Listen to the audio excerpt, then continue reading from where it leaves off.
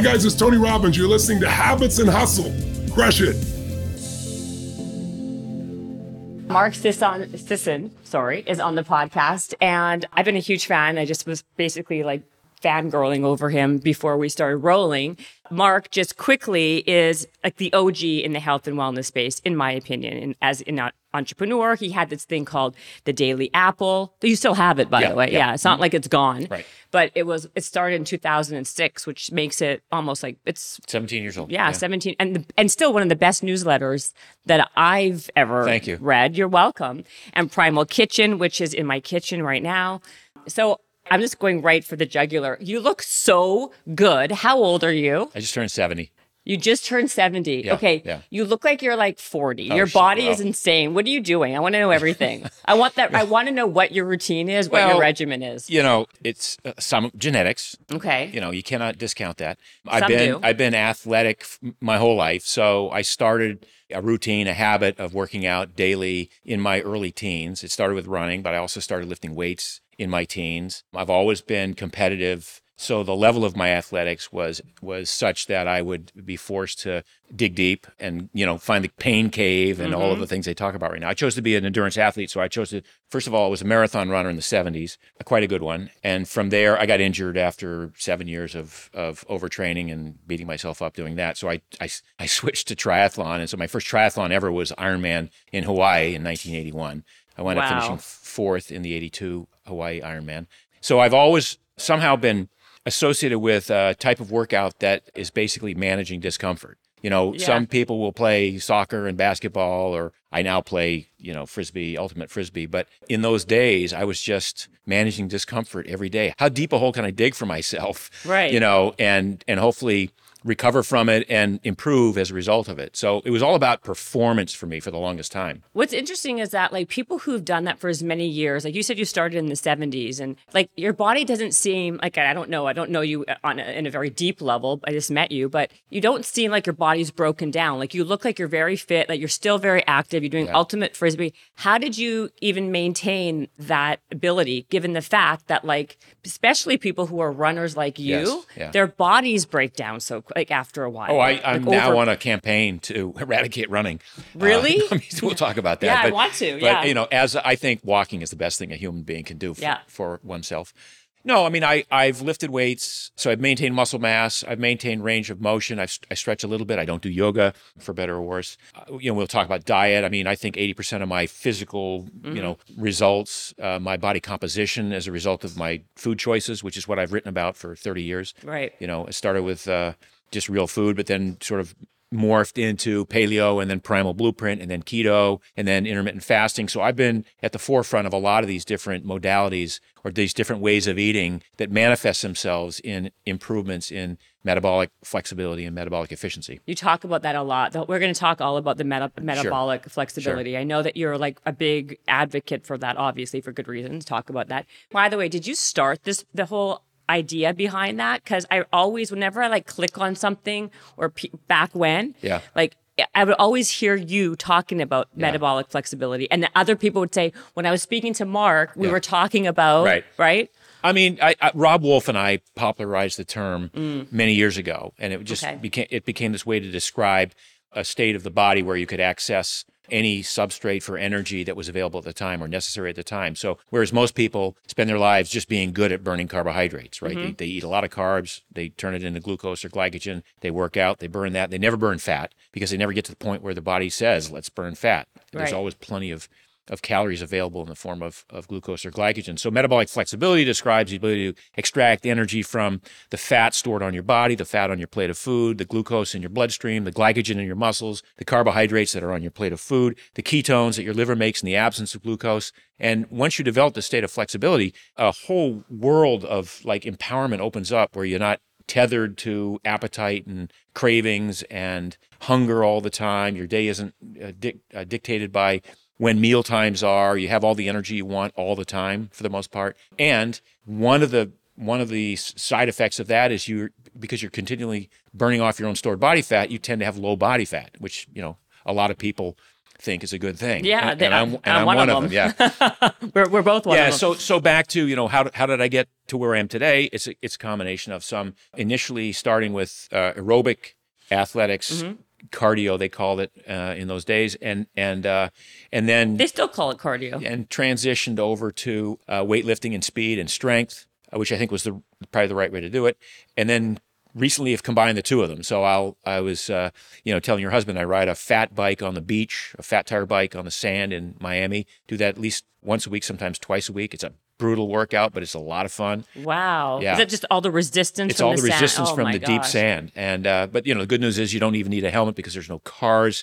The worst that's going to happen is you fall over because you're going so slow you can't even keep the bike upright in the sand, so you fall into soft sand. I do that. I do stand-up paddling. Well, how long do you go on the bike for when you do that? Minimum an hour. And actually I have one in LA, and I took it down yesterday. I had an hour and a half ride down to Mescal and then down to the beach, and it was low tide, and I ride the low tide line down to Venice Pier and back, and then up to Mescal to finish. It was an hour and a half. Wow, it's amazing. I want to get one of those bikes and do that. Yeah, I'm surprised more people don't. It's really one of the coolest workouts I can imagine. The bikes are very stable and sturdy. Yeah, and so between that and stand-up paddling, which is my other sort of, I would say cardio, except my heart rate never gets above 130 when I'm doing stand-up paddling. Right. I can get it to 170 still on the fat bike. Do you do e-foiling still? I sold my foil. So it's one of those things where I'm at a stage of my life where I'm managing risk better. Yeah. And so I stopped snowboarding 2 years ago. I just don't have the need for speed anymore. Yeah. And I was a avid snowboarder for a long time. One of the best weeks I ever had in my life. I took my 17-year-old son at the time. We went up and did helicopter snowboarding for a week in northern hela British skiing, Columbia. but hela snowboarding. Hella snowboarding. In fact, we went with skiers. Wow. You know Tony Horton? Yeah, He lives around I here. know Tony Horton. So Tony's a very good friend. So he and I'm friends with him too. We went up to Michael Wigley's place. Anyway, so that's like my idea of adventure is snowboarding in deep powder. Now that I'm 70 and I'm just relegated to going down groomed slopes in Aspen or Mammoth, I'm like, I don't need the speed, and if all I'm doing is trying to stay safe and scrub off speed, let me find something else to do. So I did that so no more snowboarding for me, and then with the foil, it's great, and it's an amazing feeling. It's like snowboarding times 5 in terms of the feeling of floating and flying. But at some point when you've done it enough times, you just doing figure eights around a loop around a lake or around the ocean, it kind of loses its adventure nature for me. And I had an accident on it that sort of made me think, maybe it's not appropriate for me to keep doing this. So I sold my foil recently. So when was the accident, and what kind of accident was it? It was I just had a long session, like 45 minutes. And I literally hadn't touched the water once in 45 minutes. It was just going back and forth. I thought, typical of skiers too, one more run. I'll make one more run. And on that last run, I did a tight turn, and I got too high out of the water. And when you're out of the water, you lose the lift and the flight. And so it started to fall. And with a foil like that, you're riding a guillotine. It's a very sharp blade, the wing. So I kicked it aside. Well, I kicked it so hard it flipped up and cut me in the back. So I just said, that's the universe saying this was fun while it lasted, and what's next, Exactly. So, yeah. Well, I have a couple of them in my garage because my husband's a big foiler too. Yeah. Did you ever do, by the way, any of those 100-mile runs or just marathons? Just marathons. So you didn't do those crazy 100 miles? I mean, I probably would have and could have, but by the time I retired from running with injuries, I was unable to do the kind of training that was necessary to do that. So I would have been good at it because the longer the distance was, the more efficient I was. I was not a very strong, I was quite strong as a 10K runner, but marathon was a much better distance for me because I could maintain such a high level of my aerobic capacity for a long period of time. So I think I would have been good at ultras. And now with the new, equipment that they have, I have a lot of friends who are wearing my shoes, doing training in my shoes for ultras, and then wearing their special trail shoes but doing 9-hour rucking in the mountains over steep terrain, wearing the paluvas, wearing the toe shoes. So why would they be wearing them with the training? They're basically like, they look like 5-finger, by the way. And you weren't behind 5-finger shoes back when. I thought you were. No. So, because that's what I thought, that was your whole movement, Primal, that. I mean, I was a big fan for the longest time, but they, in my estimation, they sort of left a lot on the table, a lot of design potential and a lot of other things that should have evolved with that technology. They never got around to. So I said to myself, well, I'll do this myself. So when did they disappear? They didn't disappear. They're still around? Of course, yeah. They're still around, yeah. Okay. So because why would people train in these shoes? They're called Palooza guys, and they're very comfortable. And I will tell you something.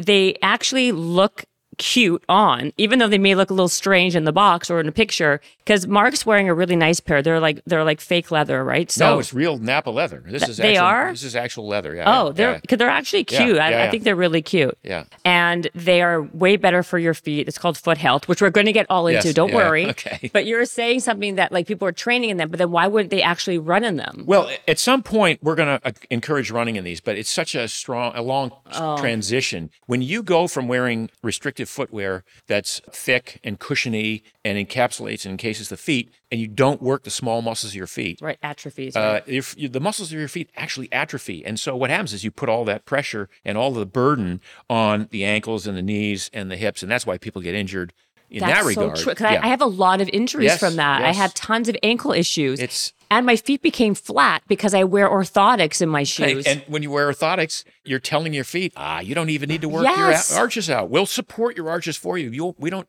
I don't know. We'll get into this, but it's so crazy. So my ultra runner friends and some of my marathoner friends are now spending the day in Palouvas doing their errands, walking around, passively training the small muscles of their feet all day long. They'll wear them to the gym and they'll do their leg work in them.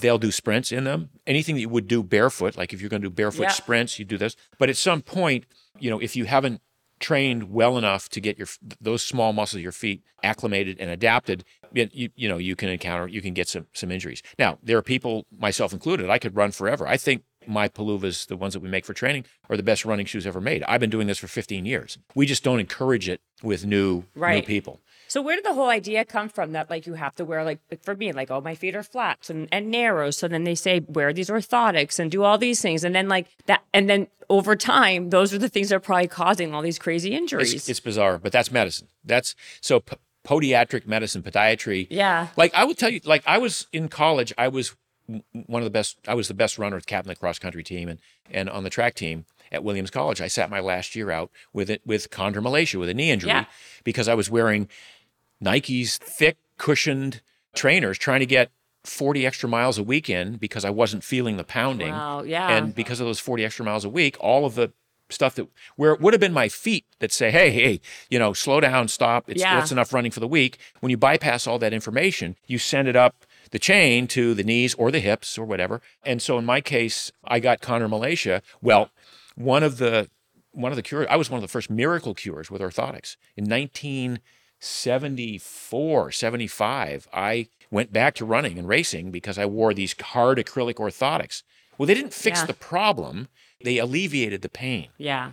So I still wound up with the problems over time. Yeah. But, for a lot of people, if you're not fixing, and this is medicine, right? You don't fix the problem, you alleviate the symptom. You Band-Aid it. That's modern medicine. So, so if you have if you're a podiatrist and you believe in orthotics, you're going to want that approval from your patient. Oh my God, my pain went away because of the orthotics. Thank you, doc. Well, went away for now, but it's just moving around to other parts of the body. And I'm not going to say that some people don't need orthotics, but your feet are born perfect. Some people, I was born with flat feet. Jennifer, I don't know what I'm going to do. I've got flat feet. I was born that way.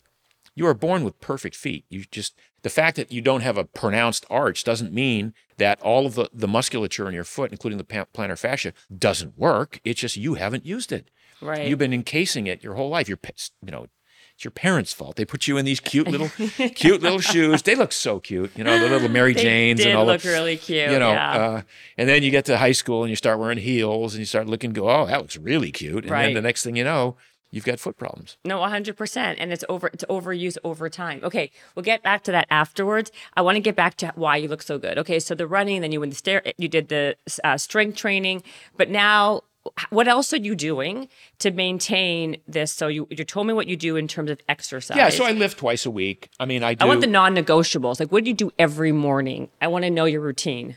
Usually I wait till the end for this part, but I saw you. I'm like, I got to ask. Like, this is the information people want to know, right? Because look at you. I mean, he literally is like, you would think he was 35. Okay, go on. Thank you. I gush. Yeah, it's true. Appreciate that, because I've spent a lot of time in the sun, and I think the face does not lie about that. But anyway, non-negotiables. I mean, like, I don't eat breakfast.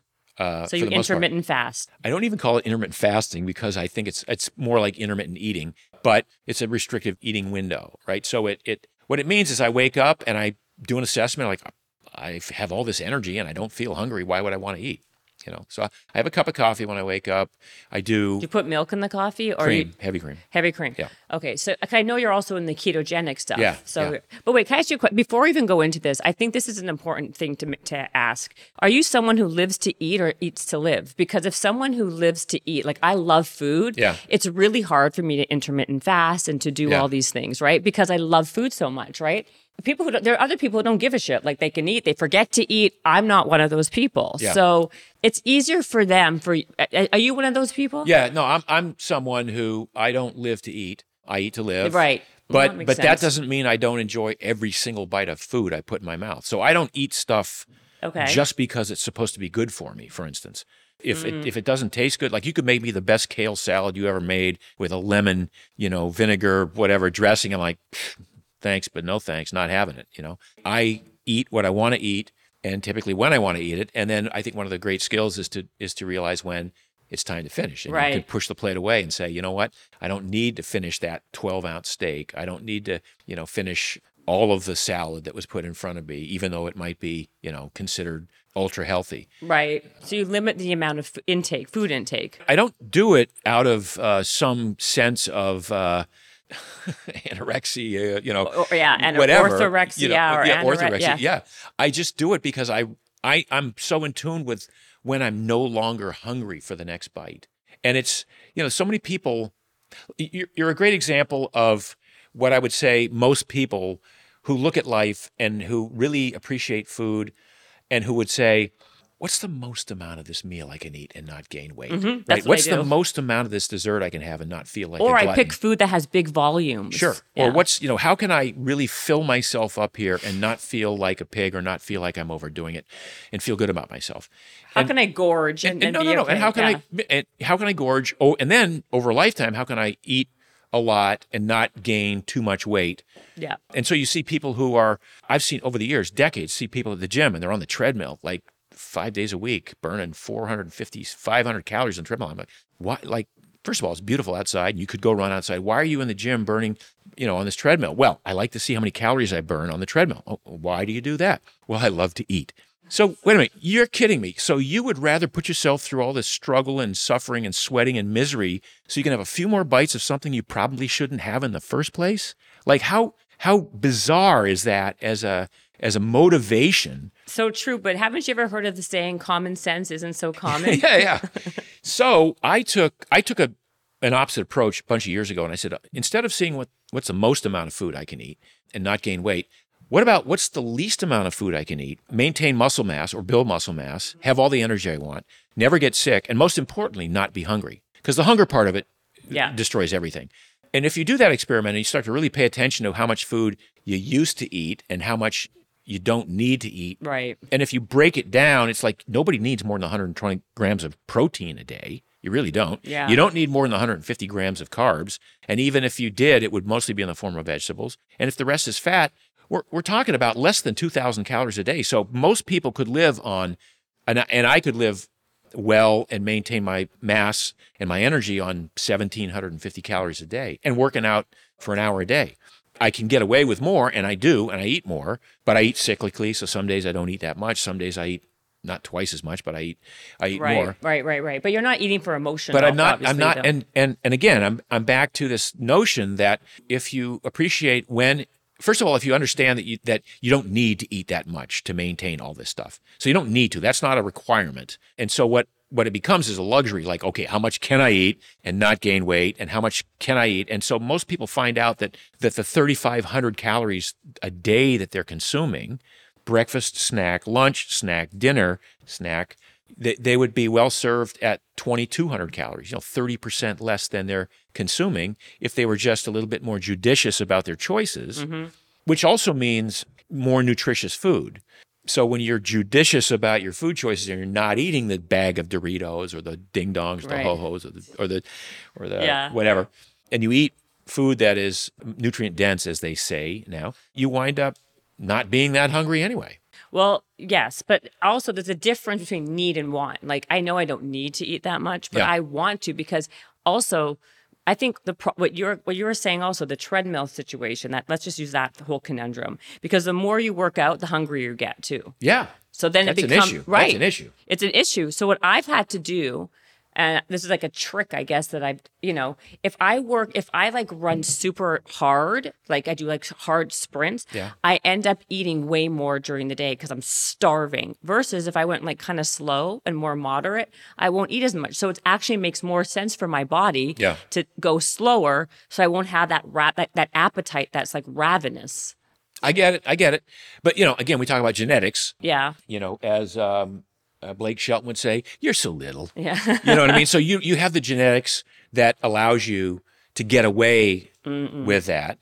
And you say, but you do. I mean, it's like, how it can manifest itself. In some people, it's pretty impressive how quickly people can gain weight with just a little bit of extra food daily over time. So maybe now we're talking about some mental adjustment to your emotional attachment to food, and what does it mean that you have to feel like you have to finish what's on your plate, or you look at a size of you look at the buffet, which has 12 slices of cheesecake, and you pick the biggest one because it's still one serving. 100%. This is like a therapy session now. You're 100% right. That's exactly what I do. Yeah. But it's so true. A lot of it's behavioral and also psychological. What about your supplements? Like, I've heard you also talk that you're not into all the biohacking nonsense, right? Yeah. So does that mean you're not are you doing the sauna? Are you doing the cold plunge? What are you doing in terms of modalities? Yeah. Okay, so in terms of supplements, I do take testosterone, and I've been doing testosterone, TRT, for almost 10 years. Just a minimum. Oh, interesting. Only for 10 years. So when you were 60.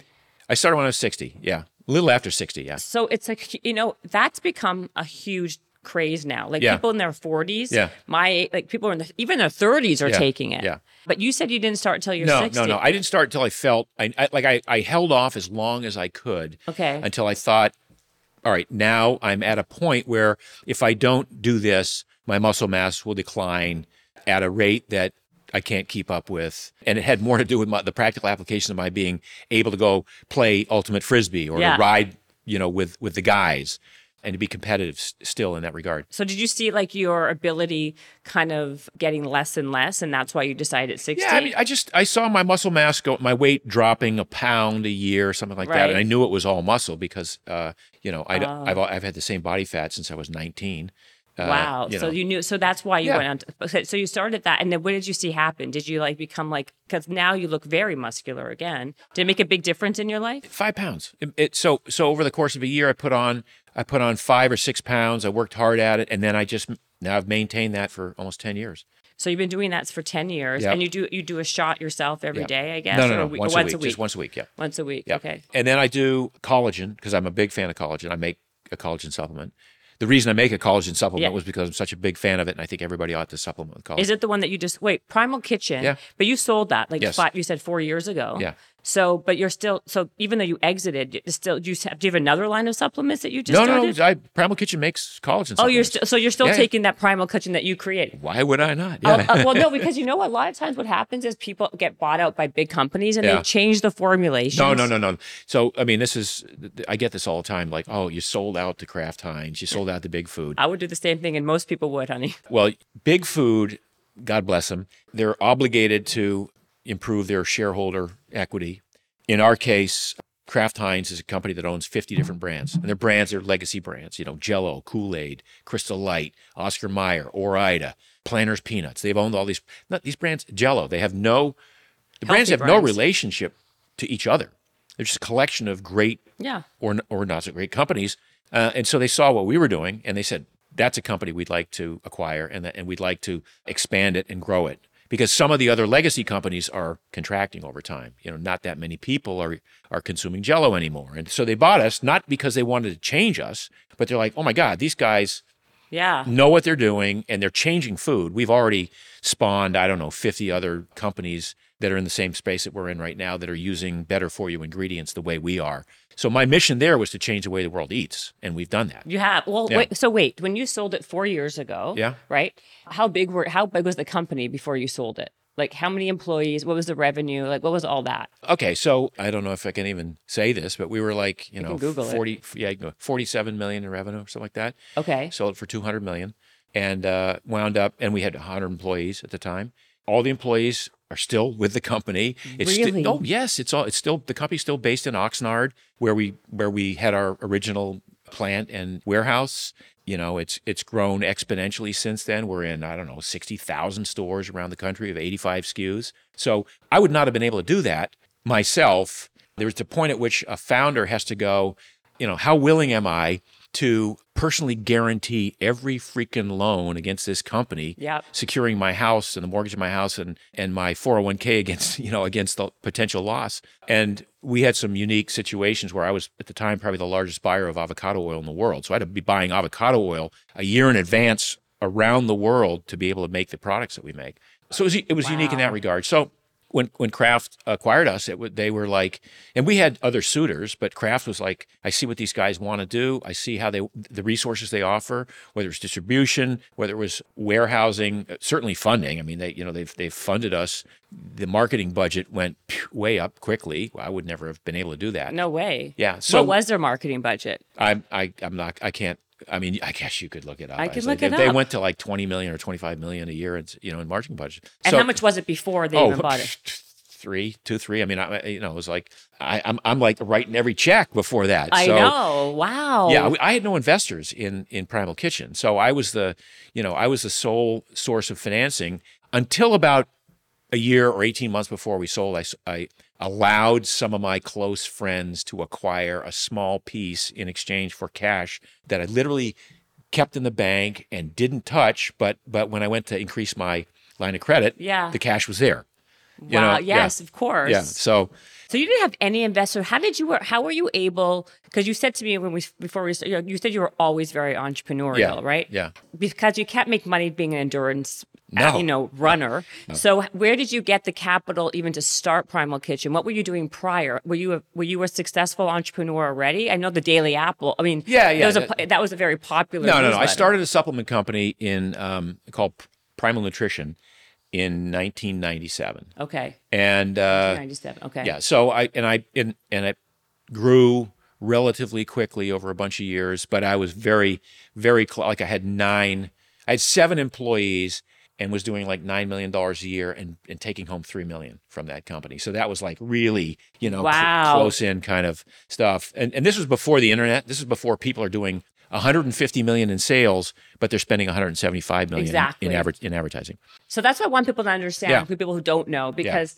before internet, social media, and all that other nonsense, you were like, to me, I remember like your rise, because I was like watching, because I was like, oh my God, look at this guy, the letter, and he's like, you're always like doing all these walks in your bare feet, and I remember the Primal Nutrition. And like you were like the poster child of like fitness and health naturally. When I say naturally, like out in the world doing it, right? Yeah. Like, and I always was wondering, like, did he come from money? How did you start? Or was it just? I grew up. I mean, it's a classic story. I grew up in a poor fishing village in Maine, right? In a little fishing village in Maine, and we were poor, but we didn't know it. Kind of, that whole story. So I started at the age of 12. I was working 40 hours a week in the summers mowing lawns. And then I started painting houses at the age of 14. I put myself through prep school and college painting houses. And then I was going to be pre-med, but I was making enough money. And I was training for the Olympics at the time, so I put off going to med school for a couple of years, which is now 50 years. Best thing I ever did was not go to med school. And then, and I had a frozen yogurt shop in 1980. 81, 82, which was the first early days of frozen yogurt. I had a publishing company in the 70s and 80s, started writing books. Long before the books that you're familiar with, I had written a couple of self-published a couple of books.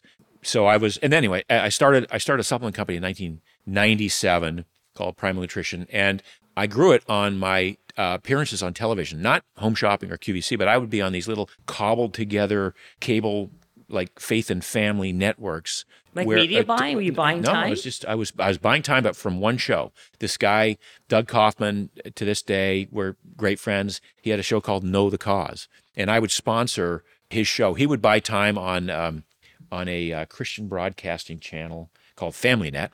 And then I would buy time on his show, and we just talk about before podcasts. We talk the same way we're talking now. And oh, by the way, I have these great supplements, and if you're interested, call this number. Operators are standing by, because that's the only way you could buy in those days. And so it grew nicely for a number of years. And then 2004, internet started becoming a thing. Dish and Direct launched with 300 channels. So in the old days, it was ABC, CBS, NBC, Fox, PBS.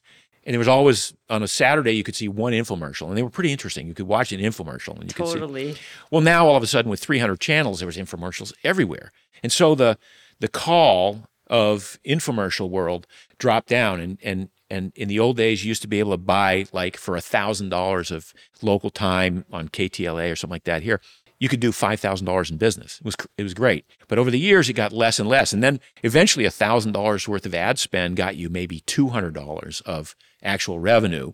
And so you had to make it up with upsells and, a continuity or, auto ship. So in 2004, that whole model that I'd been counting on dried up. And so I took 1 year, 2005, and I produced my own TV show. It was called Responsible Health. I shot 51 half-hour episodes of a health show on a set with guests. It was a great show, and I thought I was going to self-liquidate. In other words, I was going to be my own sponsor, and I bought time on Travel Channel. I was on every morning at 8:30 on Travel Channel, but it failed to materialize. I lost, I don't know, $1.5 million doing that. $1.5 million that I did not have, by the way. Wow. So how did you what did you do? So in 2006, I said, I'm good at the content part of this. I'm going to start a blog. Like, this new blog thing sounds kind of cool. And, I thought I'll start blogging, and within a year I'll have 100,000 followers. This will be amazing, and well, within a year I had 1,000 followers a day or so, 1,000 views a day. But over the years, it became, within 5 or 6 years, it became the most popular ancestral blog on the internet. And we rose up through the ranks. I don't know if you remember Alexa, which was the original ranking system. We got up to 3,200 on Alexa. I don't know if you remember Alexa. It ranks from one to 350 million. I remember. And we were 3,200. Yeah. And the first 50 were Google Russia, Google France, Google India, blah, blah, blah. So whatever happened to Alexa? Is it gone now? I think it's gone. I haven't heard about it for a long time. Except Alexa, tell me the weather. So you just start. So you were like an early adopter of this idea. Yeah. So then, by the way, how many people now do you have subscribed? So I think we hit our max at probably 3.5 million a month, uniques a month. Yeah. At one point, but then what happened was Mark's Daily Apple spawned thousands of other similar websites. And so the attention span of the average viewer, who used to only go to Joe Mercola, Mark Sisson, and whatever, Mark's Daily Apple, now had all these other choices. So we sort of declined in that area. But based on that platform that I built, I was able to have a best-selling book. The Primal Blueprint went to #1 on Amazon of all books worldwide one day on Amazon, on a push that I did on that. By the way, because everything now, if you don't have a newsletter, that you can't. It's hard to sell and create a community. So you had a built-in community to sell whatever the hell you want. And so that Primal Nutrition, those supplements, you had a direct vessel into selling so much. And what happened was, because I was writing so much about food and doing things naturally and not taking supplements, my supplement business sort of fell by the wayside. And so in 2014.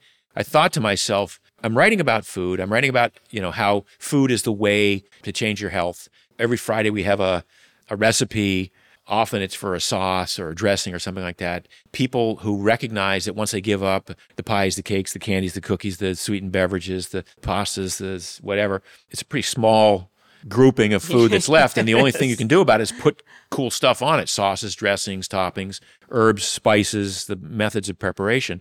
And I realized that there was nothing in the regular grocery aisle that would fit my criteria for a better for you, good for you, healthy mayonnaise or salad dressing, even Newman's Own. So that's how Primal Kitchen got started.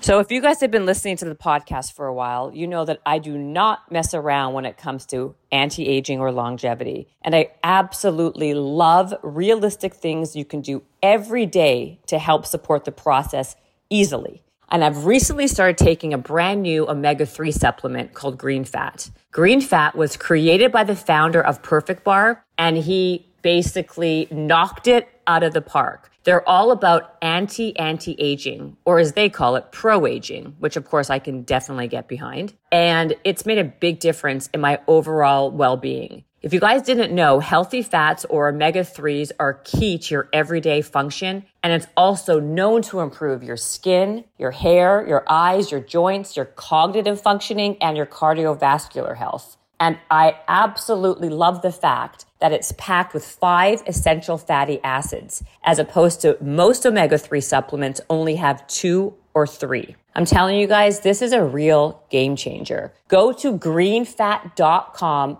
with the code HUSTLE20 and you'll get 20% off your order. And the best part is they offer you a money back guarantee with free shipping, meaning they'll refund every penny you paid for it if you do not feel a difference within 2 weeks. So you're trying it totally risk-free. So remember, go to greenfat.com and use the code HUSTLE20. And let me tell you, you will thank me later.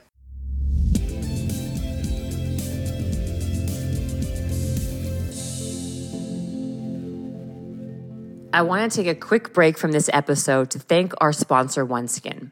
If you're tired of spending countless dollars on skincare that doesn't end up delivering the anti-aging results you want, I'm totally with you. And this is because too many companies market their skincare as anti-aging without any evidence or studies to prove it. But this is why I like OneSkin, because all their products are formulated with OSO1. It's the first ingredient scientifically proven to reverse skin's biological age at the molecular level. In fact, in a 12-week clinical study performed by a third party, OneSkin's OSO1 face was clinically validated to strengthen the skin barrier and improve skin health biomarkers, leading to diminished visible lines of aging. It does so by switching off senescent cells associated with aging. I've seen dramatic improvement in my skin, and the signs of aging have practically diminished. Well, not completely, but you know what I mean, by using OneSkin. Honestly, the results have actually been pretty remarkable. So if you want to buy skincare that actually works and provides you with the anti-aging benefits you're looking for, you should try OneSkin for yourself. I promise you will not be disappointed. Try it for yourself now by heading over to oneskin.co and use code HUSTLE15 for 15% off your entire order.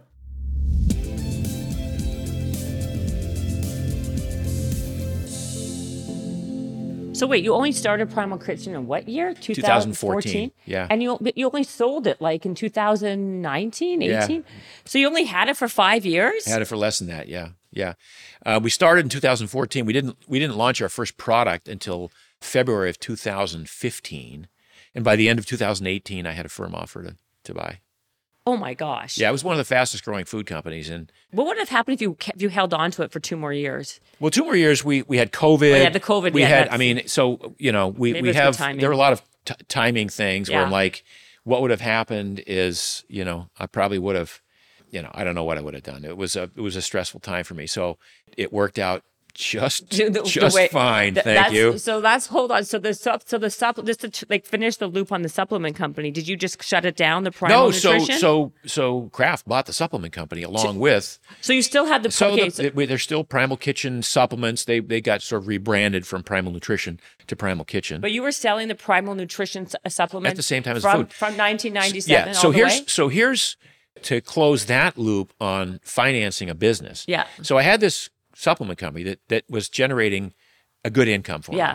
And I said, I'm going to start a food company, but I'm not going to start a separate food company because that would mean I'd take, for every dollar I make in California and take out of the company, I literally wind up with 40 cents that I can put over here to start a new company. So I started adding products to the old company. Yeah. So Primal Kitchen never existed as a company. It was owned by Primal Nutrition, LLC. And the brand became Primal Kitchen, and so we wound up doing business as Primal Kitchen. But so I was using pre-tax dollars to do the R&D, to hire the new people, to test the concept, and ultimately to grow the company. Oh my gosh. So what was your first product you came out with for Primal Kitchen? The mayonnaise, what we call the OG mayonnaise. The mayonnaise was the first? Not the ketchup? No, God, the ketchup was way late. The ketchup was years later. The original product was Primal Kitchen regular mayonnaise, avocado oil-based mayonnaise. And then we had a chipotle lime. We had a garlic aioli mayonnaise. So we had 3 mayonnaises within a year. We broke every rule. I mean, some of our mentors would say, you can't be in more than one aisle. Well, at the end of 6 months, we had 2 flavors of mayonnaise, 2 bars in the bar aisle, collagen bars. Right, I remember that. And then 3 salad dressings in the dressing aisle, And we were crushing it. We were just like... Rushing it. Yeah. I can't even believe that. So basically, not until recently, you weren't really this rich until recently. Yeah, correct. That is amazing. I really thought that it was more. I didn't realize that you. It's a hobby of mine. And I was like this rich kid floating around. Just, you look so working out all day. You look so debonair, exactly. And you're doing all these fun things. They're like, I heard you're saying Bart's here, saying doing this and doing that. So this is like a new lifestyle for you, in a way. Yeah. I mean, look, we lived well. My wife and I. Yeah. And you've been married for like 100 years too, right? Close. We've been together 35. Oh. I just had my 70th birthday in France, and it was the 35th. And the first time she kissed me was on my birthday when I was 35 years old. So she's been with me more than half my life. Wow. That's crazy. Yeah. So, but we've taken nice vacations. We've lived in nice homes. We've driven nice cars, nice restaurants. We've had a nice. I mean, I was making between $2 and $3 million a year with my little supplement business, and as we say in Malibu, some people can live on that.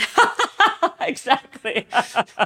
So exactly. I mean, it's horrible to say, but no, it's so true. It's like, come on, it's like it's hilarious. It's like it's different here. It's just unbelievable. Yeah. But in other aspects of my life, I've always been very minimalist guy. Like that's your whole brand, of course. My daily uniform is some Lululemon shorts and a T-shirt. Tell me about it. And some pullovers now. And yeah, exactly. But so anyway, what's happened since the sale of the company is the vacations have become spectacular adventures. And I take 20 family members with us. Wow. On these trips. That's amazing. Congratulations. Yeah. That's really amazing. So then because of the newsletter, are you able to push through the pullovers? Basically anything that you create, in a way, you have a direct vessel to millions of people to buy your stuff. Right. So does everything become an automatic? Is this the first thing that you started after Primal Kitchen got sold? Yeah. Now, I also have a health coaching business, Primal Health Coach Institute, which is it's been around for 10 years. We've trained 5,000 coaches. It's completely an online learning experience. Oh, okay. It's the most robust health coaching program in the world. And I've had many doctors take it and say, geez, I wish I'd learned this in medical school because I've reconfigured my entire practice around these principles. And it's the principles of the Primal Blueprint. It's literally, going back and looking at the root cause of disease and illness, and working with the patients to fix it, not to put a Band-Aid on it. So anyway, I have the Primal Health Coach Institute. Okay, and how many people do you have? We put 5,000 people so through what that. are the prerequisites? Can any, Tom, Dick, or Harry just start to do it? Pretty much, although it helps to have basic college education. You don't need to. We've had a couple of people with a basic high school education go through, but you need a college education. But you're going to learn, biology, and you're going to learn biomechanics, and you're going to learn.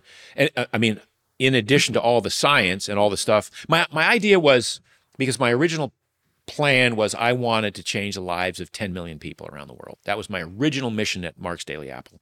And then a couple of years in, I added a 0 to it. So I wanted it to be 100 million people. Certainly, my books have had some effect on that. Podcasts, obviously, the blog itself. Because you have a podcast too, right? We do. It's a Primal Kitchen one. Kitchen podcast, but my co-founder, Morgan, at Primal Kitchen, who's still now, she's the CEO of Primal Kitchen, and she's a dynamo who runs Primal Kitchen for Kraft. So she's So you had a co-founder? Yeah. Oh, okay. What was her role in the beginning of this whole thing? So initially, she was a marketing director at a sparkling probiotic company called Kavita. Oh, I remember them. That's where I met her. And Kavita sponsored an event that we had, that my company had. We used to hold these events called Primal Con. We'd do a 3-day experience at a resort, and for 3 days, people would come in from around the world, and they'd learn how to Olympic lift, and how to sprint right, and how to move right, and how to throw an addle. It was crazy. It was, and we had guest speakers who would come in, and so all the original early guest speakers, Rob Wolf and John Durant, and people that you now have probably listened to for a long time. Doctors would talk. It's no longer, you don't do it anymore? No, we did about 15 of them over the years. Oh, okay. And we usually have anywhere from 100 to 150 people. Oh, wow. For 3 days. It was great. But anyway, so Morgan, on behalf of Kavita, they sponsored an event, and Kavita was located in Oxnard, and we were having an event at the Embassy Suites on the beach in Oxnard. So we just, so she wanted to meet me. She was a fan, so she brought the product over, and we wound up hanging out for dinner that night, and then she drove my wife and myself home and said, oh, by the way, here's my card. I'm thinking about leaving Kavita if you ever need any help in marketing. So literally like 6 months later, I just decided to do this food company, and I called her up and I said, what are you up to? So for a year, she worked for me, as a consultant, as a marketing consultant, hourly. Long story short, I had earlier partners that just didn't work out, and I bought them out. And so I said to Morgan, let's just do this. We're waiting too long to get stuff to market. Let's just make this happen. And so she came on, and she got awarded some equity. So she was a co-founder in that regard. Right. Yeah.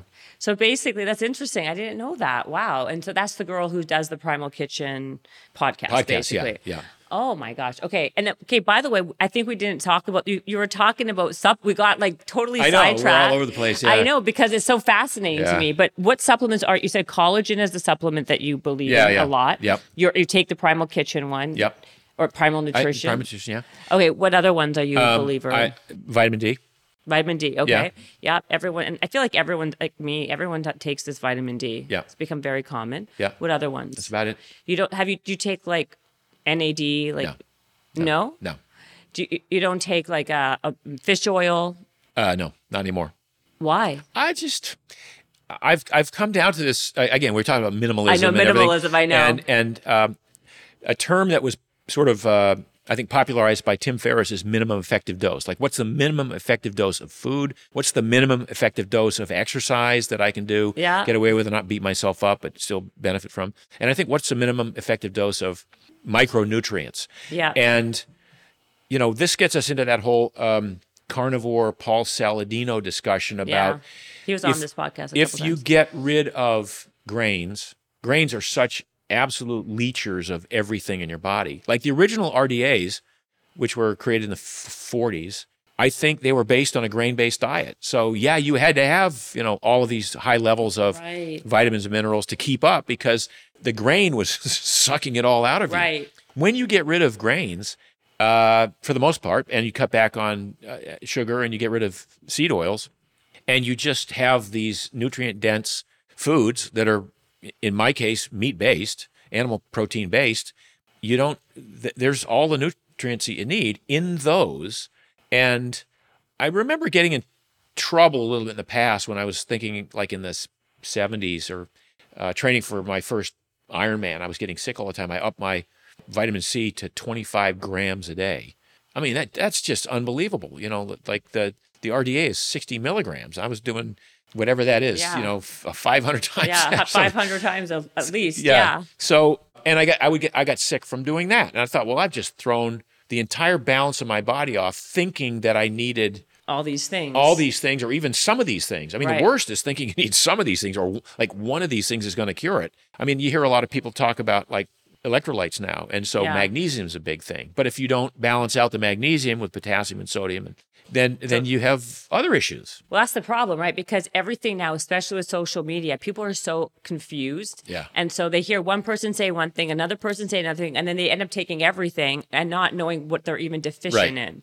Right. As opposed to like, but then how do you know? How did you figure out what is the minimum amount of this, minimum amount of that I can do, that I can get away with to be as efficient as possible? How do you even figure that out? Yeah. So the two things that I look at are, first of all, in the terms of collagen should be a fourth macronutrient. Yeah. There should be protein, fat, carbohydrate, and collagen. And collagen's different from protein because it's different. They're different configurations of ditripeptides. And you can't get them from like organ meat. You can't get them from a chicken breast. You can't get it from lamb, beef, pork. You have to either eat the gristle, the skin, bone broth, chicken stock. And since we don't do that regularly anymore. I mean, we did a generation ago or 2 generations ago, but we don't now. I mean, there's a whole generation in the 80s of people, bodybuilders, who ate skinless, boneless chicken breast and white rice. Do you remember that? Oh my God. Do I remember it? That was like whatever. By the way, people still do that. You know that. I know. So collagen, I think, is important and you need to get like 10, 20, 30 grams a day in my estimation, because it's the only thing that really supports connective tissue. And so much of your body is collagen. It's the most prevalent actual protein in your body between fascia, ligaments, tendons, cartilage. So what do you do then? You supplement for it? So I supplement, sure. So that's a supplement. So I take the collagen supplement. But the supplement, wouldn't it be better for you to actually do the other natural things? But you You want to come over to my house and make some bone broth and do some chicken stock and stand over that stove 100%. And simmer all day. In my spare time, I'll be more than happy to do it. Right. So you do that.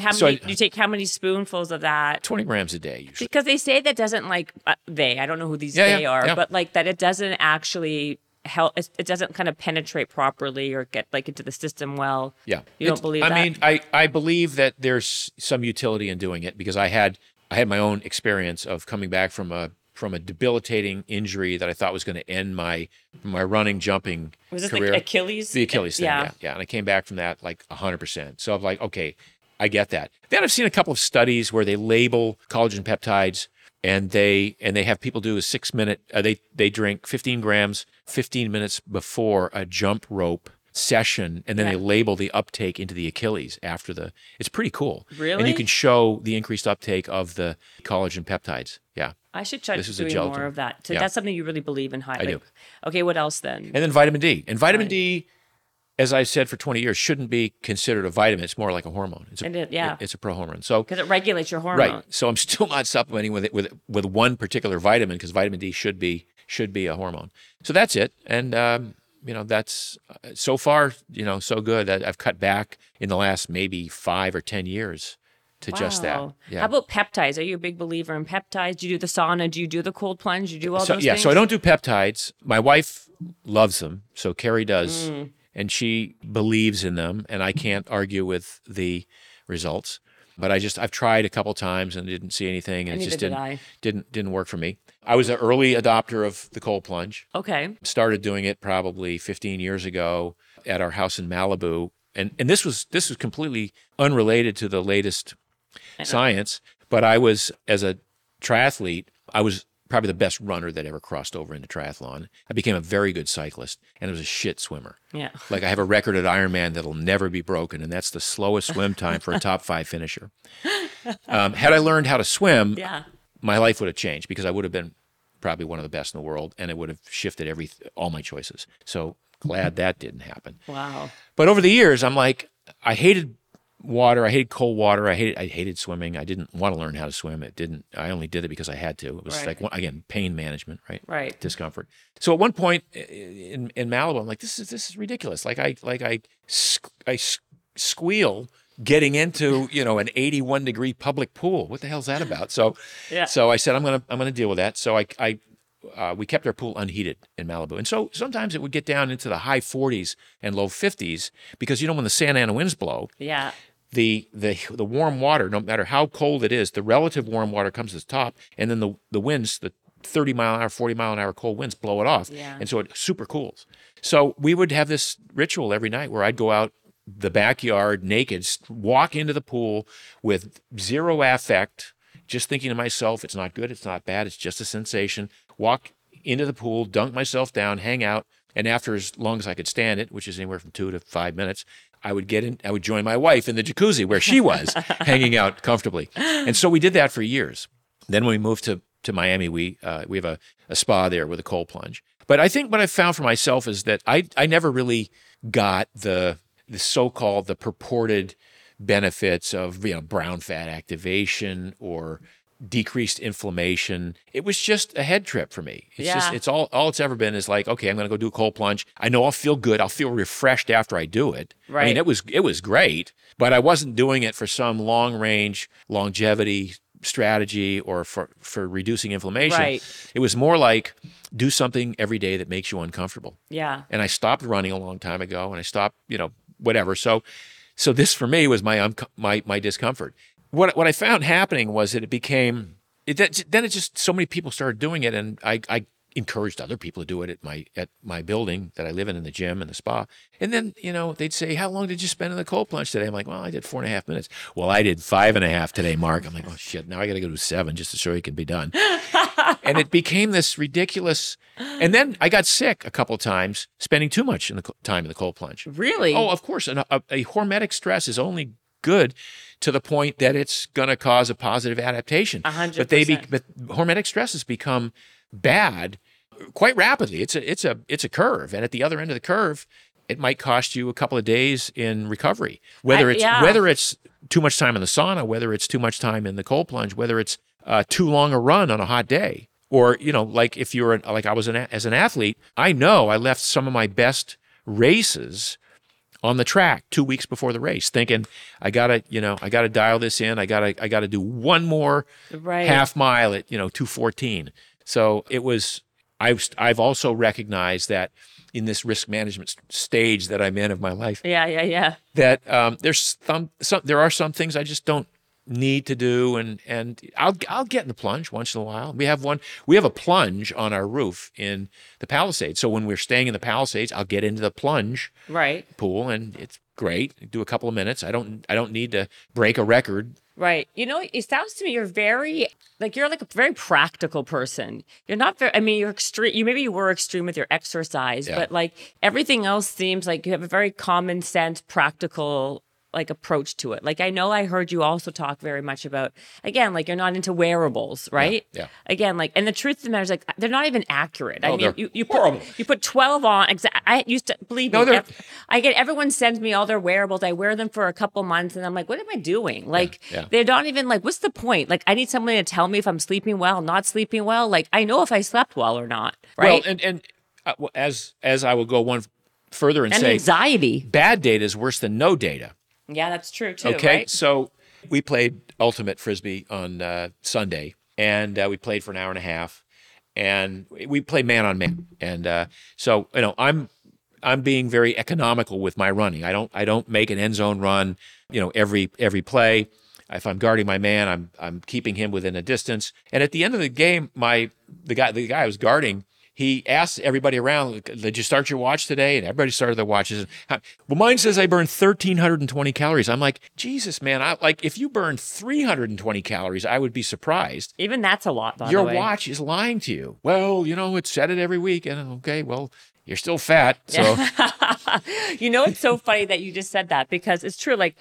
I can run my ass off for an hour, and you look at my watch, I'm 346 calories. I'm like, people overestimate the amount of calories that they actually burn. Yeah. And so they say, oh, you know what? I could eat this piece of cake now. But if they actually knew how much that cake had, it's like 50 runs, not one run, right? Exactly. It's so crazy, but our brains play tricks on us. Yeah. But I find also when you wear all these wearables, it actually gave me anxiety. Like, I got to look, I might be sleeping not well, and it becomes like this gamifying thing where it actually like did me worse than if I just you know how I know how I slept. Did I sleep from 12 to 7? Do I feel rested? Do I not? Like whatever it is, you know what I mean? No, there's something disconcerting about waking up in the morning and going, I slept great. And the watch goes, no, you didn't. I'm like, yeah, exactly. Right. But it's why do you think all of this, do you think it's just going to keep on going like this? No, but I think you said the word, the gamification of life. Yeah. People they're into their devices. So, yeah, so true. You know, when we're in the south of France, where we spend summers. We were there for 3 months this year, and so you're so fancy now. Pardon me. You're so fancy now. Yeah. You know, and I do carry my phone with me, and we walk a lot. You know, but it's interesting that how different my phone shows the steps I did with my wife's phone, who walked the whole way with me. Right? Isn't that right? Wow, yeah. It's very different, right? It's so off that it makes you think, why am I even paying attention to this? It's right. like, but it's a game. So as some people would say, the treadmill at the gym shows you a relative number. It's only relative to you. So if you think that you are burning 700 calories, but you only burned 400, if that 700 is more than the 600 you burned yesterday, exactly, then it's still going to be of benefit to you as a game. As a game. Well, right. That's why, like, I wear the Apple Watch for the steps. Like, did I do 10,000 steps? I mean, it doesn't make a difference. He can wear one, you can wear one, and like your wife. We all have different steps doing the exact same thing. But at the end of the day, I mean, I'm not using it for anything beyond that. Even that to me is a lot, right? No, my wife did a yoga class every day so we had a yoga teacher come to our house in France. Yeah. And she would have, we're entertaining guests. So we had anywhere from 2 to 8 people that would be staying with us. And so the yoga teacher would come and do a yoga class in the morning, and Carrie would look at her watch and go, I did 2,500 steps during yoga. Exactly. It makes no sense. That makes no sense at all. No.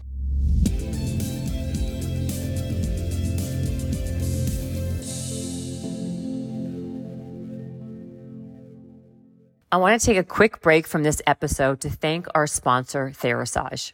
Their Tri-Light panel has become my favorite biohacking thing for healing my body. It's a portable red light panel that I simply cannot live without. I literally bring it with me everywhere I go. And I personally use their red light therapy to help reduce inflammations in places in my body where, honestly, I have pain. You can use it on a sore back, stomach cramps, shoulder, ankle. Red light therapy is my go-to. Plus, it also has amazing anti-aging benefits, including reducing signs of fine lines and wrinkles on your face, which I also use it for. I personally use Therasage Tri-Light everywhere and all the time. It's small, it's affordable, it's portable, and it's really effective. Head over to Therasage.com right now and use code BEBOLD for 15% off. This code will work site-wide. Again, head over to Therasage, THERASAGE.com and use code BEBOLD for 15% off any of their products.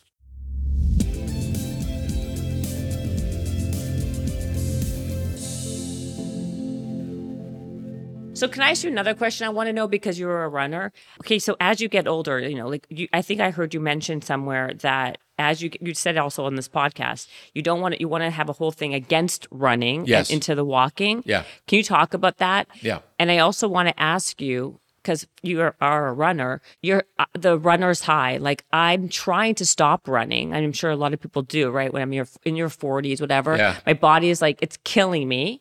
Yet you don't get that same high. What can you substitute it for? Because nothing I've found does that at a runner's high. Yeah, it took me 5 years after I retired to stop training as if I was still competing.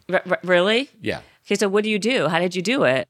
Well, eventually it went away. The mojo went away. So, and for example, I I ran 100 miles a week for 7 years at the heyday. And then that was as a runner. And then even as a triathlete, even though I was injured and I had running issues, I still ran 30 to 40 miles a week. I just couldn't run them.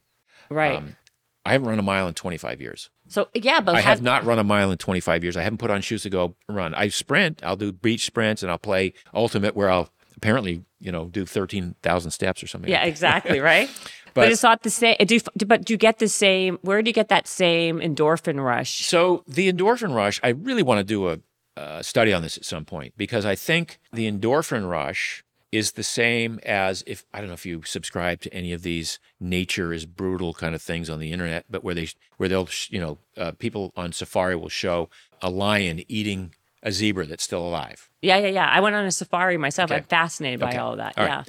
I think the same thing happens to a runner in that this is a life-threatening situation. You're putting your body through this every day. Right. And so there are certain receptors in the brain. They call them the endocannabinoid receptors. They call it endorphins or enkephalins, the natural morphine-like substances that your brain produces. And I think what they're doing in an evolutionary context is they're just keeping you euphoric in an otherwise life-threatening situation. Yeah.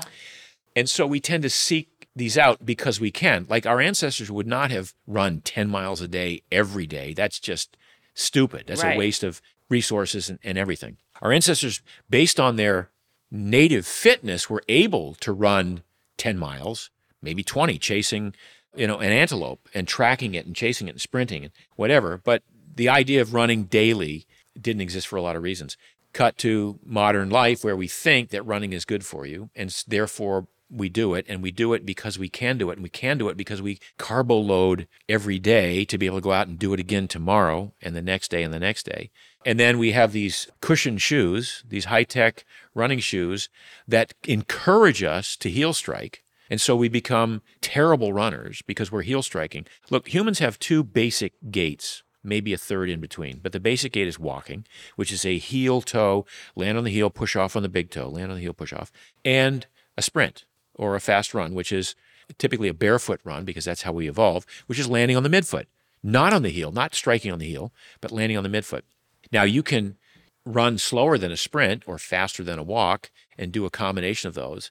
But if you were to do that on the plains of Africa or even some of the tundra in Northern Europe, and you're barefoot, you'd still be able to feel the ground underneath, and you'd still be able to land. Your brain would get all the sensory input of how to wait, how to bend the foot, how to bend the knee, how to torque the ankle, how to twist the hip, and how to absorb all that shock with every footfall. You take that all away when you put on thick cushioned shoes, and now there's no sensory input in the foot, and now the shoes are encouraging you to run heel strike, heel strike, heel strike. And so many people are running, like when I started running in the 60s, I ran in Chuck Taylors. And oh my God, I could run 40 miles a week max, and it's my feet that would say, no, you're done. You're done for the week. And then along came Onitsuka Tigers, which is the first sort of racing flat, and you could run 40 miles a week or maybe 50. And then when Bill Bowerman went to Phil Knight and said, hey, I got this guy, this runner, Kenny Moore. He could be one of the best in the world, but his shoes won't let him run more than 80 miles a week. Can we build a shoe that'll let him run 130 miles a week? And that's the origin of the thick running shoe, was this thing that would let some of the early Nike runners put in more miles and train harder and be able to race against world-class athletes. Well, that's if you're a great runner. But then as the rest of the country began jumping on the running boom and thinking that because Ken Cooper wrote a book in 1968 called Aerobics, the more you run, the better it is for your heart. And so everybody became a runner in the 70s. And they became pretty bad runners. And they started doing, and so this heel running, landing on your heel and rolling over, became the way most people sort of learned how to run. So what that does is that encourages bad form. It pushes all of the stress away from the foot and up to the knee and up to the hip and lower back. And in my case, the hip. So I have bone on bone in my hip now from all of the years of running. Never got a hip replacement? I'm thinking about scheduling one fairly soon. I'm putting it off as long as I can. But yeah. Wow. I heard they're really easy now, though. I've just not had good experience with medicine at all. Yeah, so, I don't blame you. So I guess where were we with the cushioning and the? No, I was going to say, well, my first question was, how do you replace the endorphin? So the rush? endorphin. So we got to the point where people were running daily because they got this endorphin that they thought was good for them. And the classic example is the ex-heroin addict who becomes a running addict because he's replacing the one form of morphine, a workout addict with the other. I see what you're saying. So it's not necessarily even good for us to have that endorphin No, rush. it's not. I would say it's not even good to have that. It's not necessarily good. It's fine, but I think evolutionarily it's not serving the same purpose we think it is. Oh, I see what you're saying. But if you're so used to it, so you said that over time you won't need it as much the less you do it. Or you find you get in the cold plunge. I also like you. I'm not, crazy. Or you do the sauna, or you do a heavy lifting day, and you get the same. But heavy lifting to me doesn't give me the same. I still do it. I don't get the same thing. So this is going to be a therapy session as well. But what is it about the running? What do you think you crave about the running? Because the rush is not. It's not. That doesn't cut it with me. I think it's the sweat. Like when I sweat like that, I sweat when I do weights like that or whatever else. Yeah. And like just being able, it's my form of meditation, right? Because I'm not a meditator, right? But that's how I think of my best things when I'm running, and I feel because I'm like doing something at my heart rate. It's hard for me still to do it. All those reasons. Right. I think walking. I love walking, and I walk a ton, but it's not the same. It doesn't like give me that feeling like, the psychological thing, like I did something. Yeah. So let's talk about that. So now, running versus walking. Dr. Mark. No. So walking is probably the best thing a human being can do. The best exercise. Look, we're bipedal. We are designed. We're built to walk. Yeah. I'm thinking about writing this book, Born to Walk, instead of Born to Run. Why don't you do that? Well, we are. So, but the idea is that, like, how fast can you walk? If you're walking normally and somebody says, okay, let's walk to Century City, I can walk to Beverly Hills from here in 30 minutes. Okay. How many, 32. like how many miles is that? Two. Yeah. All right, so you're walking 16-minute miles. Was that bad? No, that's great. 16-minute miles is pretty fast. And I could probably go faster if I wasn't on my phone and distracted. Not much. Let's just say you could. Yeah. Let's say not by a lot. Maybe 2 minutes. No, but this is my point. Let's say you could walk 15 or 14-minute miles. Yeah. Can you run 7-minute miles for that long? No. Why not? I could. It's only twice as fast. That's my point. Is most people can only run at best only twice as fast as they can walk. Not 3 times as fast, not 4 times as fast, at best only twice as fast. So if I said, instead of a half-hour run, why don't you do a 1-hour walk, cover the same distance, burn the same calories, 0 chance of injury. In fact, when you're a runner and you get injured, walking is how you get back from an injury. Yeah. Walking is the least injurious activity that you can do. It's the best for your posture, for your gait. Now, you need to do it barefoot or in minimalist shoes. Barefoot doesn't make sense. Walking to Beverly Hills, you got right. But so that's where the whole idea of minimalist shoes, wide, thin, flat, flexible shoes come in. You want to feel the ground. You want to feel every time you step on a root or a rock, you want the toes to articulate. You want the toes you want to feel the ground underneath you. So that shoe you have right there is only it's 0.9 centimeters. It's 9 millimeters thick. So that it's got just enough cushion so that when you walk on concrete, you don't get a bone bruise. Right. And that was one of the first things I looked at when I was creating these shoes was how could we make these suitable for walking 10 miles in the urban jungle? Because I can walk to Beverly Hills. And absolutely. I can do 30 minute walk. And I want you to. I'm going to do it today, but I can't get my toes in here. Well, we're going to have to work on that. The reason you can't get your toes in there is because you've scrunched your feet together for so many years in those hot little heels of yours, and those running shoes and everything else. And so we need to work on the toe splay. Right. Because if you can imagine, if you took it to its logical conclusion, a shoe this high off the ground and with a narrow base is not far off from a stilt. Like, would you want to walk on stilts and how much, No. But as opposed to if you walked barefoot or you walked in minimal shoes and you were able to splay your toes out and feel everything and feel every toe working and work all the small muscles of your feet, your feet would get stronger, your ankles would get stronger, so you'd be less inclined to roll them. And then one of the great comments we're getting from a lot of people is how all the muscles up the leg, up the kinetic chain of the leg, are benefiting more from the ground feel. Really? Yeah, especially weightlifters. Guys lifting deadlifts and lunges and squats in the gym are saying, look, my legs are benefiting from my wearing the pullovers because of the toe splay, because of the 100%. In fact, actually, when I do my weights and stuff like that, I take off my shoes. Yeah. And I do my deadlifts and my things. And my feet are so weak. Like they wobble. My Yes, ankles you are can't have wobbling. that. It's You can't have that. terrible.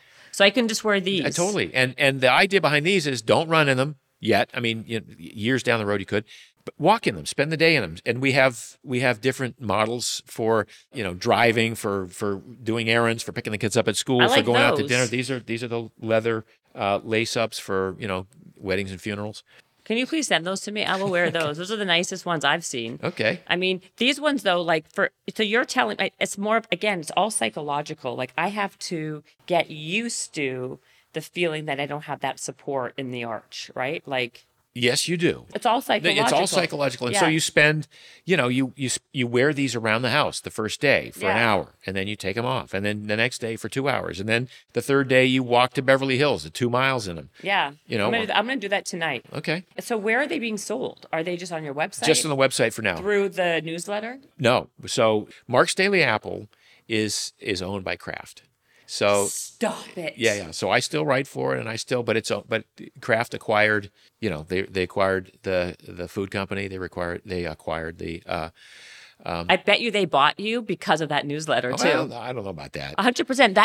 That newsletter, that database, so they got all the names of the people. That was so smart. That's what everyone's doing. No, now. I know, but understand, they're not a direct response company. No, I know, but that's what's valuable, right? Yeah. That's what makes someone valuable. You have they have a direct way to sell to people now. That's what your that secret sauce. Yeah.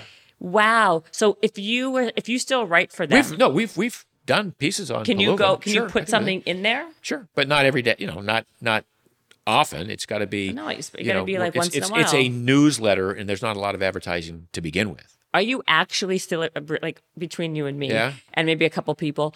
Are you really writing that newsletter still? I have a team. I have a team of researchers and writers, and I write some of the stuff, and some of the stuff is that can be done by other people. Some of the heavy lifting by other people. That's what's done. Wow. Okay. So then, what else are you working on? So this has been out for how long? This Palooza. We launched in March of this year. Okay, so you're pretty brand new, really new. Really new, yeah. All right, so what else are you, besides going to the south of France, of course, what else are you doing besides that, what else are you up to? The book, Born to Run, or Born to Walk? Yeah. Are you really working on that yet, or you're going to work I'm on always working on a book. Always. And so I've got a sort of a longevity book that I'm working on that is the anti-Huberman Attia approach. Really? Which is what? Tell me what it is. It's more like, don't do all these things. How do you feel? Yeah, it's based on common sense and being attuned to the body and how you feel versus how a device tells you, or a blood test, or a. How do you? Okay, that's okay. So I love that. So how do you? Because people like magic pills, right? And that's why a lot of these people are very popular, and these things are popular because people want to, say, I can try this to get, my secret body that I always wanted, or I can shave 20 years off of my age if I do this secret thing, right? Like once you tell people, like I wrote, not to bore you with my whole story, but back when my first book was called No Gym Required, and I did a shoe that was a weighted shoe, right? And my whole thing was basically giving people these simple solutions to be healthier and fit, which were really like basic stuff. Like I would say, like kind of similar to you. That's why I really like, you resonated with me. I was like, do a squat, a push up, a lunge, a pull up, whatever. Basics. Like you don't have to rely on these crazy machines. You don't have to rely on this. Like you can do all these things. People didn't care. Yeah. They wanted they were like very interested in all this other kooky stuff that was not even like helpful, really. It's just a moneymaker. So how do you expect now, 20 years later,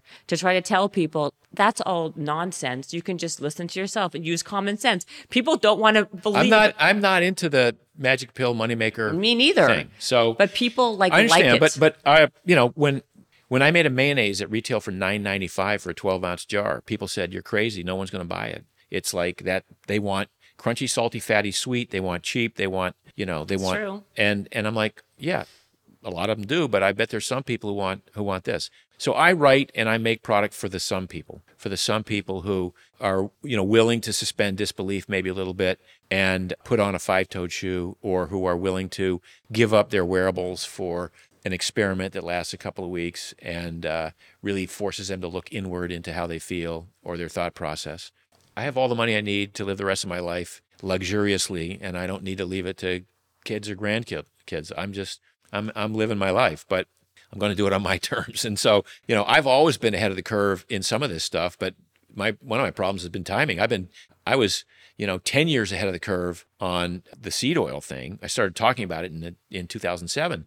Well, had I launched Primal Kitchen then, it would have been a failure because it took 10 years of educating the world to get there, to be accepting of a very expensive mayonnaise that was demonstrably the best on the shelves and better for them because of the knowledge base that I'd built and the credibility and all of the other educational aspects of that. It worked.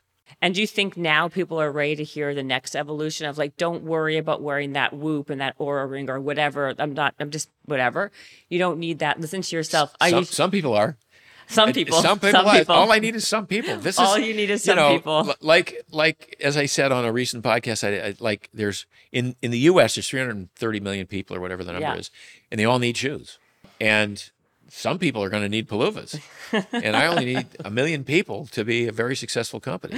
I love that line. Some people. It's so true, right? Yeah. You just need some people. Yeah, and I want my people. I don't want the people who don't want to listen and don't want to, they're not willing to educate themselves and they're still stuck in the old mentality. They're not my people. They're not. And I don't even pretend to want to convince them to come over to my side. I want to talk to people that want to listen. I totally agree with you. But I'm wondering, what do you think it is about you? Because a lot of people can talk stuff and like people don't listen, right? Like obviously they're listening to you. Like at the beginning of everything, like you did the letter, the newsletter, like what was the quality that you think got to build a community in the first place, right? Because even though you were an early adopter, why else do you think that you had the success that you did? I think it was real authenticity. We did research and we didn't make outlandish claims without at least backing it with research. But I was one of the early guys, fat is not bad. Saturated fat's not the reason for heart disease. Cholesterol is not the bad guy people think it is. And people appreciated that I stuck with a lot of that over the years. I changed my mind in some areas, but they appreciate that I changed my mind in the face of new evidence or new information. Are you a big smoothie guy? No, never. Really? Yeah, because it's like that's another one of these big trends that are. Do you think it's a myth that they're so healthy for you? No, it's a myth. Yeah, I would say, it's a convenient way to get calories in. Great. I'd rather eat my calories. I'd rather chew and crunch and get the mouthfeel and get the experience. And one of the things, again, we talked about, like, when is it time to finish eating? Well, when I've had the full gustatory experience and I'm no longer hungry for the next bite.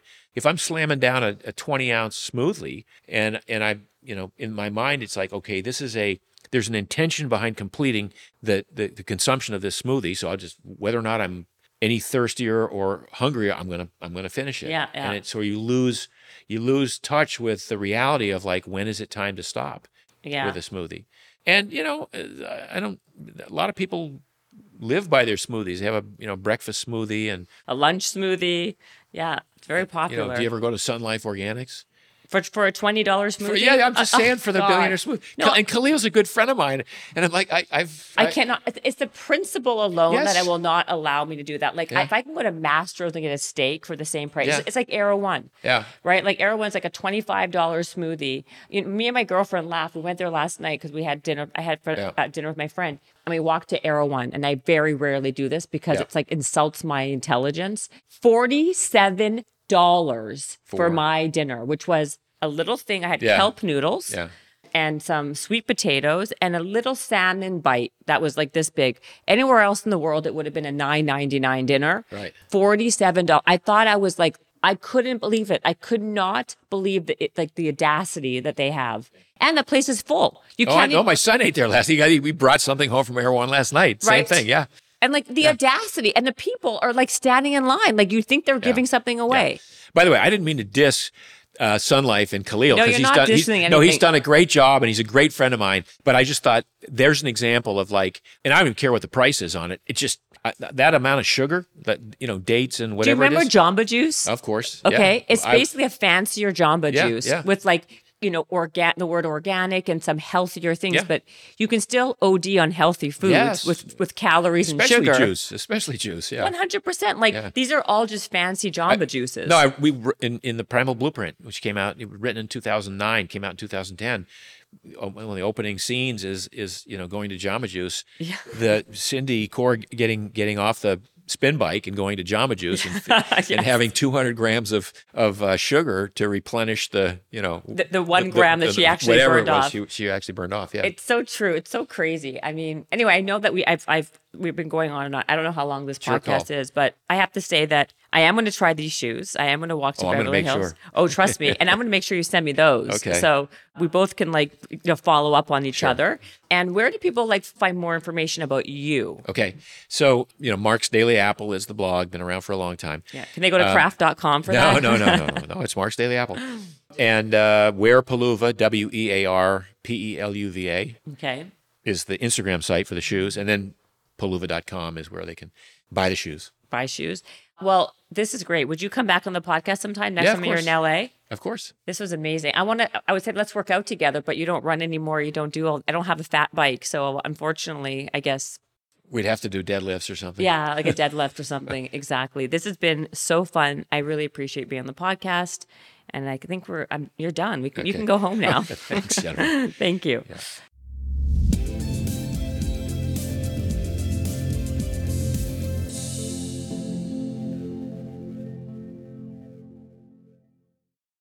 This episode is brought to you by the Yap Media Podcast Network.